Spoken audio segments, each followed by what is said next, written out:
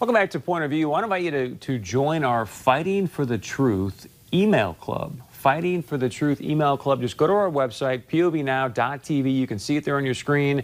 Just put in your email address, hit subscribe, and we'll be sending you out the clips from the show, some other things that we put together for you. So let's fight for the truth together. All right, we're doing also the show now on Facebook Live. So if you want to watch the show on TV, on Facebook, but join in on conversations and comments. We had one that came in during the show tonight. Person said, hey, we can shop, we can vote, supply us masks to pass out at polling stations and hand sanitizer, and we're good. Let's do this thing, right? Let's get back to work. Also, we've been talking about the situation now at these meatpacking plants and what's happening there. Someone called in from Valley City and said this. Hey, Chris Berg. I just heard you say again that Smithfield in Sioux Falls is owned by China. You need to clarify where you get that information, because you are the only media person nationwide who says that. You're the only one. Thank you. Thank you for that great voicemail. Yes, Smithfield Foods, just look it up online. It's a meat processing company. They're based in Smithfield, Virginia, but they're a wholly owned subsidiary of what's called the WH Group of China. See, China.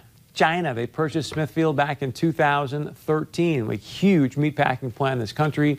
JBS, another big meatpacking plant in this country. They're owned by a couple of Brazilian guys that are actually having some legal issues right now. So that's why we've been talking with Senator Hoeven about, look, let's bring this thing back to America. Let's eat America beef first. Let's process it with American companies first.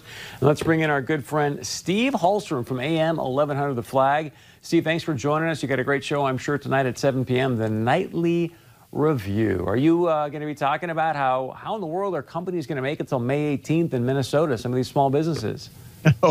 Well, Governor Wallace says, all right, we're going to announce something big on Thursday. We're going to start opening up commerce. And everybody's like, oh, goody. They're going to open up stores and restaurants and bars. And he says, okay, if you want to get your dry cleaning, you can drive up to the curb and they'll hand it to you. And you can get your candles, too. And I'm listening to this, I'm going, what? What are we talking about here? So it's never been a better time to move to North Dakota. That's what I have to say about that. It reminds me, remember when I think it was the North Dakota Chamber had the sign that said, hey, North Dakota's open for business. And I shouldn't laugh, but I had the same reaction. He's like, yeah, and if you want to get candles, I'm all candles. Like, okay, so what do you have coming up tonight, my friend? Oh, man. So I'm very interested in an interview we're going to have with Chris Oman. He's on the Environmental Health Department at Fargo Cass Public Health. His department is in charge of going around and spot checking the bars and restaurants to see if people are behaving. So I'm kind of wondering, like, how tight are they going to be looking? Do you get a slap on the wrist? Do you get a warning the first time around? Eric Hardmeyer, also the CEO of the Bank of North Dakota, is going to be in to talk about some of the loan programs that are out there. And we don't know much about them yet, but details starting to trickle out. So it should be hopefully a very interesting show tonight. Yeah, again, since we have the Bank in North Dakota, just want to remind our friends in Minnesota, North Dakota's open for business. Steve Hallstrom, thank you so much. Check them out, 7 p.m. Nightly Review, because as you know, Point of View, this is the show that's fighting for the truth for you. I'm Chris Berg. Thank you so much for joining us here tonight. Have a great evening. We'll see you back here tomorrow night. It's Friday.